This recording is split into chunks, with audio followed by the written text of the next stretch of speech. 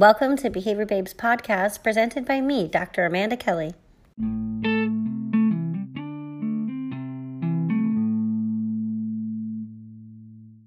Aloha, joining us today we have Elizabeth. Are you there? Yes, I'm here, Amanda. How are you? I'm good. Thanks for joining. Would you mind doing a brief intro or bio about yourself for our listeners? Sure.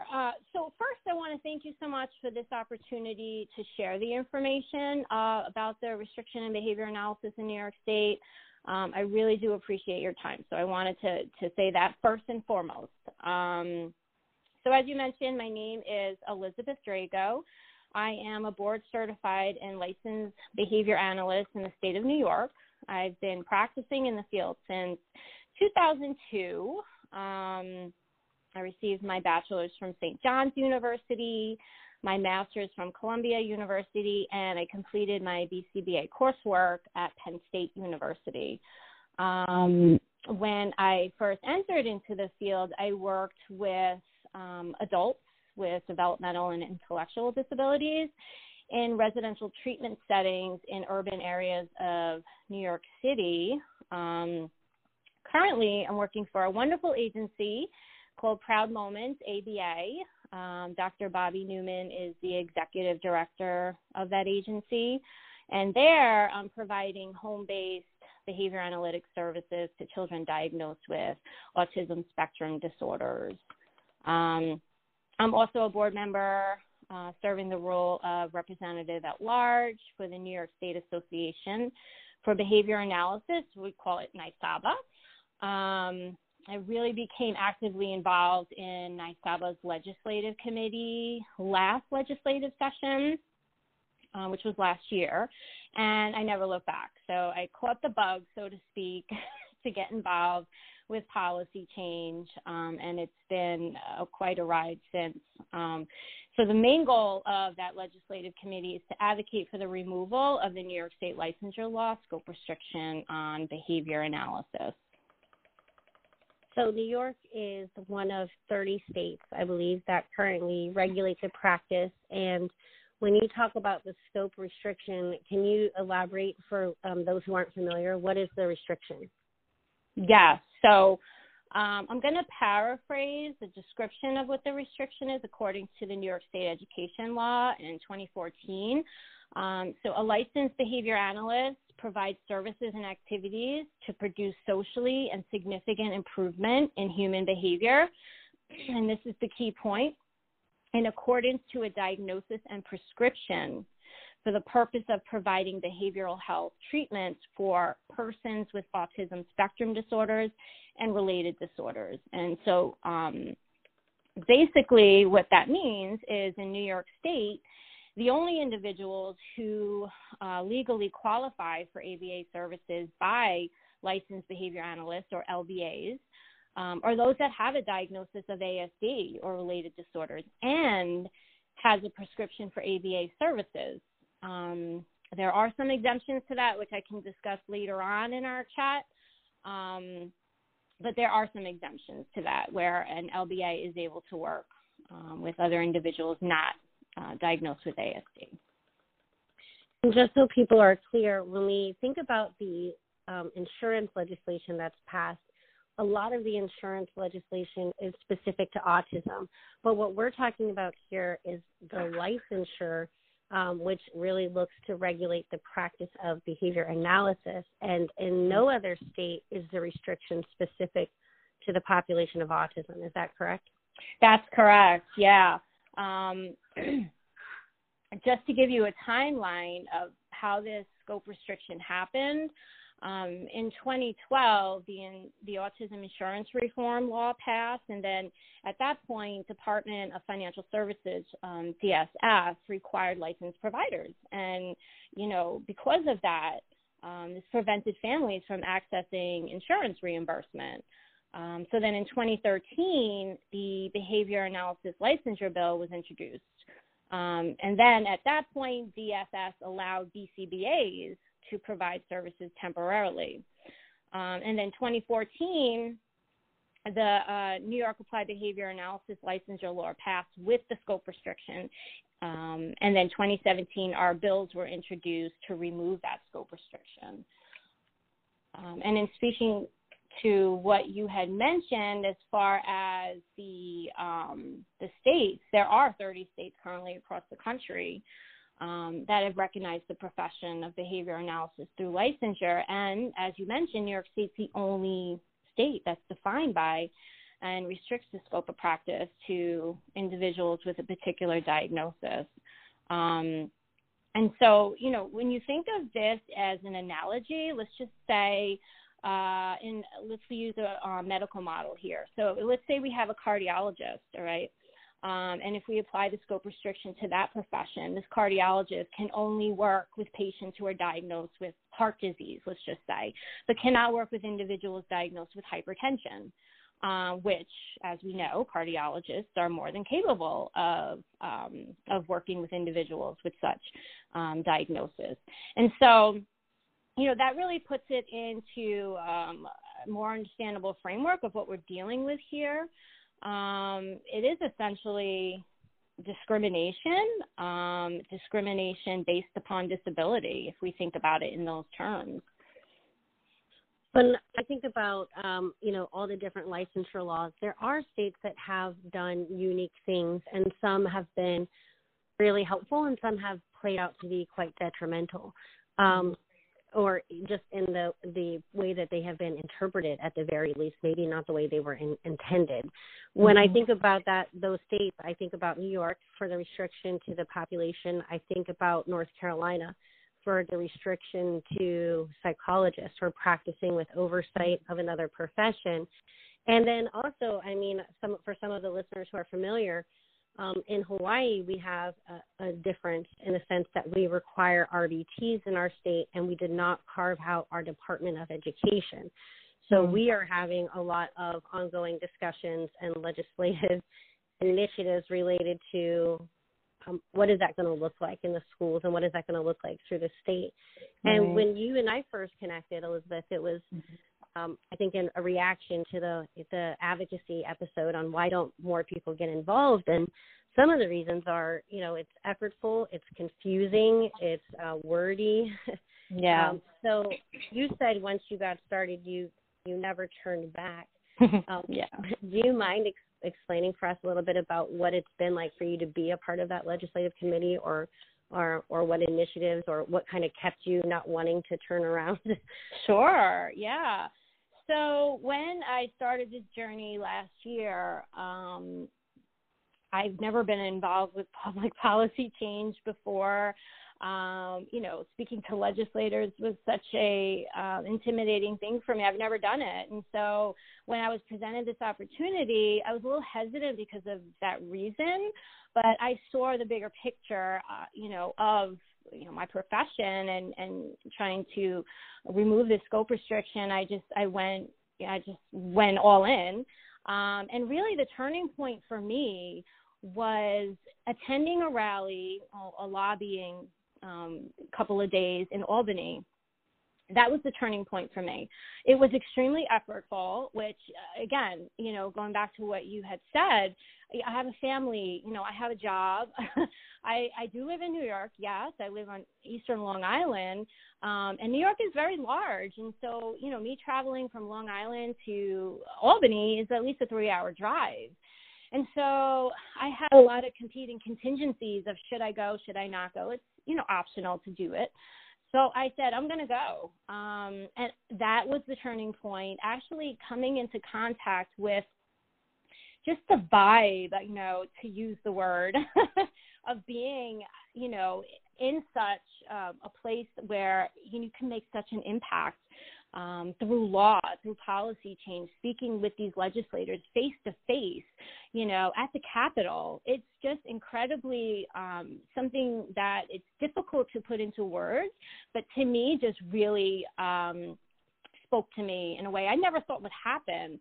And it just motivated me to continue.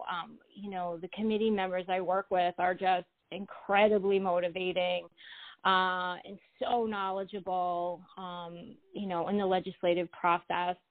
that they keep me going because, as you mentioned, accessing reinforcement in a legislative process is so delayed at times. We may not see change for some time, and having that strong support network to keep you going is extremely critical. And so I'm fortunate enough to have that.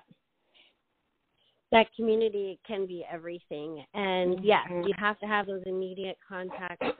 For me, it was 2014 when we were not successful in getting licensure or insurance. I think we were just looking at insurance that year past. And it was an invite to the Behavior Analyst Certification Board. And they had 2 or 3 people from states that were recently licensed or looking to be licensed. And we focused on New York, and we talked about North Carolina. And I want to just take this opportunity to shout out like Dr. Gina Green with the Association for the Profession of Behavior Analysts, Dr. Jim Carr, Dr. Eric Larson, the UNUMs, with Autism Speaks, even though we are looking to make sure that our practice isn't restricted to a certain population, we can all acknowledge that autism has been a big part of the conversation. We just don't want it to be the only part. How have you guys found that support and guidance? And are there any sort of mentors either within the state or, from outside that's been helping you guys or anyone that you've contacted? Yeah, so, the people you have mentioned, I know Gina Green has been involved in helping the effort.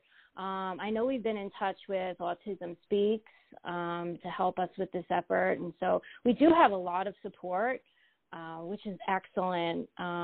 We just started the new legislative session recently, and we have so many initiatives that we have planned to, rally and to just gain additional support. So it's a continual process, and, we have a really good supportive system. Awesome. I think it's really important for people to know that when we are looking at these kinds of things, we don't have to do them alone. They feel very overwhelming. But also I think the importance of the state chapter comes to mind. And in some states, it doesn't exist. In other states, if you get involved, you will be the energy of that state chapter. In other places, it's more established.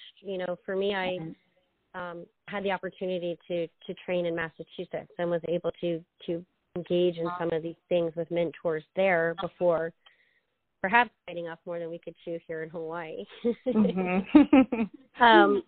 I know that there had been some discussion, too, about a lot of times it comes down to really, I think, fine-tuning our language. And we as behavior analysts can have an opportunity to what we understand with verbal behavior to adjust some of this. But when we're talking about law, things like and or, a comma, a but, scope versus, competence, those kinds of different things get defined differently and can make a huge difference. Is there anything that with the language of the bill, or you guys have a current bill now, that people need to be aware of, or that is something that has been intentionally done differently that you can speak to? Yeah, so I'll describe to you what our legislative bill currently reflects, and I'll paraphrase it. So obviously it relates to the practice of behavior analysis, and what we're trying to do is remove the requirement for a diagnosis and prescription, a diagnosis of autism spectrum and related disorders, and a prescription for ABA services and treatment. And so that's basically what our bill entails. And currently we have a number for our assembly. Our spokesperson is Assemblywoman Crystal Peoples-Stokes. Right now for the Senate, we're still waiting for the bill number. We need a sponsor, which we're working on currently. And so that's where we are as far as the bill goes and what the bill, the wording of that bill. And with bills and the wording, I think a lot of people also don't realize that can change multiple times in a legislative session. So, yeah, it starts where it starts. And so a lot of times you ask for that favor, right? Will you sponsor this bill? You have to get typically constituents or someone who lives in that area is most compelling to a legislator. And a lot of bills that are, at least in Hawaii, we have something like 3,000 bills that are introduced every year. And of those 3,000, 300 will likely become a law. So we're looking at a very small percentage. And this can be a multi-year process. I think when I'm hearing you speak about the restrictions, it sounds like the requirements placed by insurers. So in Hawaii, for example, a requirement for receiving these services or for them being reimbursed by insurance might be a diagnosis and a prescription. But there's nothing that requires that from the general population who wants to access ABA services. So it sometimes we have found it came down to us saying, look, here's what is ethically appropriate. Here is what makes sense, right? Like, you know, speech and language pathologists are not restricted to working with just stroke patients, right? That's not what they do. They work on articulation. They work on language acquisition. They work on all sorts of different oral motor kinds of skills. They do not work with a population. And I think the benefit of you know, autism really kind of bringing behavior analysis to the masses in some ways has been a detriment in the sense that it gets so tightly paired together that that's all people hear. And I know you and I had talked about even just using the phrase ABA, right? Yeah. And we were talking about how you might talk about that differently. Do you want to share some of that kind of information with our listeners? Yeah, sure. So, you know, any sort of writing that I do, whether it is for a survey that I'm distributing or an action alert flyer, I try to avoid writing, you know, the acronym ABA because it has the association to autism. And so, you know, I usually like to write out, and when I'm talking, I use the words behavior analysis because ABA, you know, the treatment has been proven effective for a multitude of demographics. So individuals diagnosed with Down syndrome, attention deficit hyperactivity disorder, traumatic brain injuries, cognitive dysfunction associated with age. So, you know, Alzheimer's disease, dementia, even substance abuse and addiction. These things have all been documented as being effectively treated with behavior analytic strategies and interventions. So, yeah, I try not to use ABA too often in my language or even in my written language. You know, something similarly that we're encountering in Hawaii is about functional behavior assessments. And in the schools, they would have what they called an SBA/BSP. So it was intended to be a functional behavior assessment and a behavior support plan. But in essence, what it turned into was like a almost like an ABC chart across 3 pages. And so when we are talking about a formalized functional behavior assessment here, I am careful not to use the letters FBA on their own without sort of retraining and kind of conditioning. Like, we should be looking for a report. It should have these components. And then maybe one day we can also say functional behavior assessment, parentheses, FBA. But right now it is a little bit of that counter conditioning or trying to disassociate that pairing for sure. Yeah. So before we end the call today, I definitely want to give you an opportunity to share with us about the efforts, about initiatives, about any actions that you would like to see from behavior analysts or your community in New York, and anything that you think anyone else can do to help and to show our support of your efforts as well. Yeah, sure. So we do have a number of initiatives lined up for the legislative session.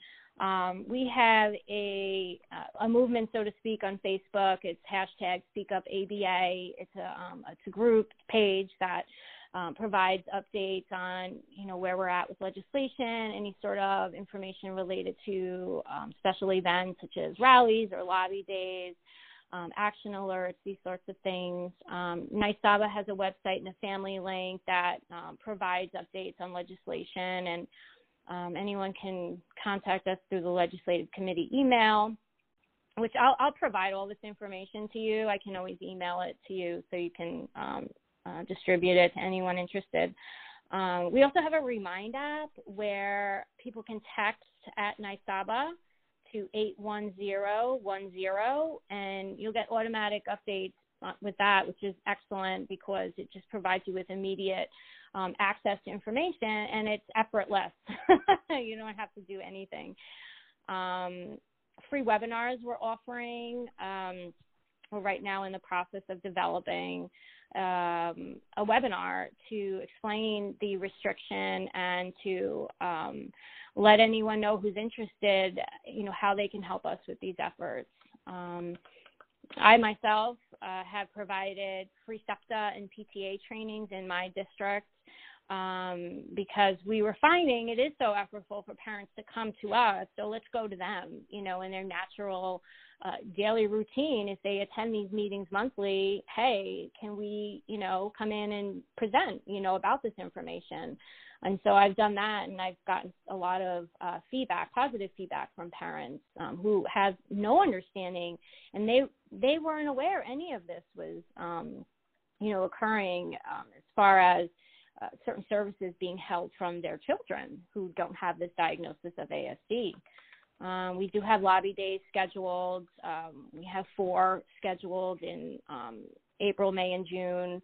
Resource fairs, media involvement. It goes on and on. We're really definitely, trying to get the word out there, and we're have such a great team, and everyone is so committed. And hopefully this year will be our year. I'm hoping. All it takes is one good year. Yes. That's what we have found. Yes.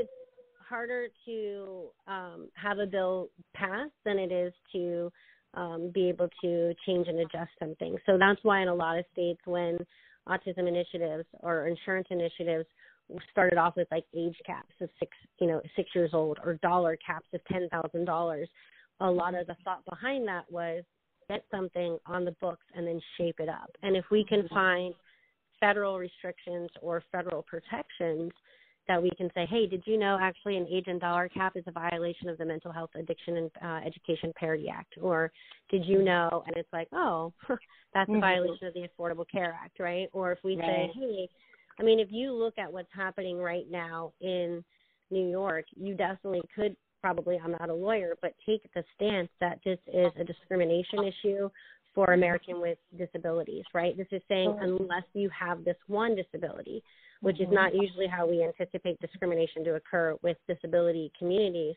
but it's saying that unless you have autism, you must forego access to effective applied behavior analytic treatment. And that is definitely, I would imagine, not the intention of even probably the opposition. If you were to put it in words like that, it would probably be coming from another place of another fear. And as behavior analysts, it's up to us to figure that out. Well, Elizabeth, thank you for all the efforts and for reaching out and for having these ongoing initiatives and conversations.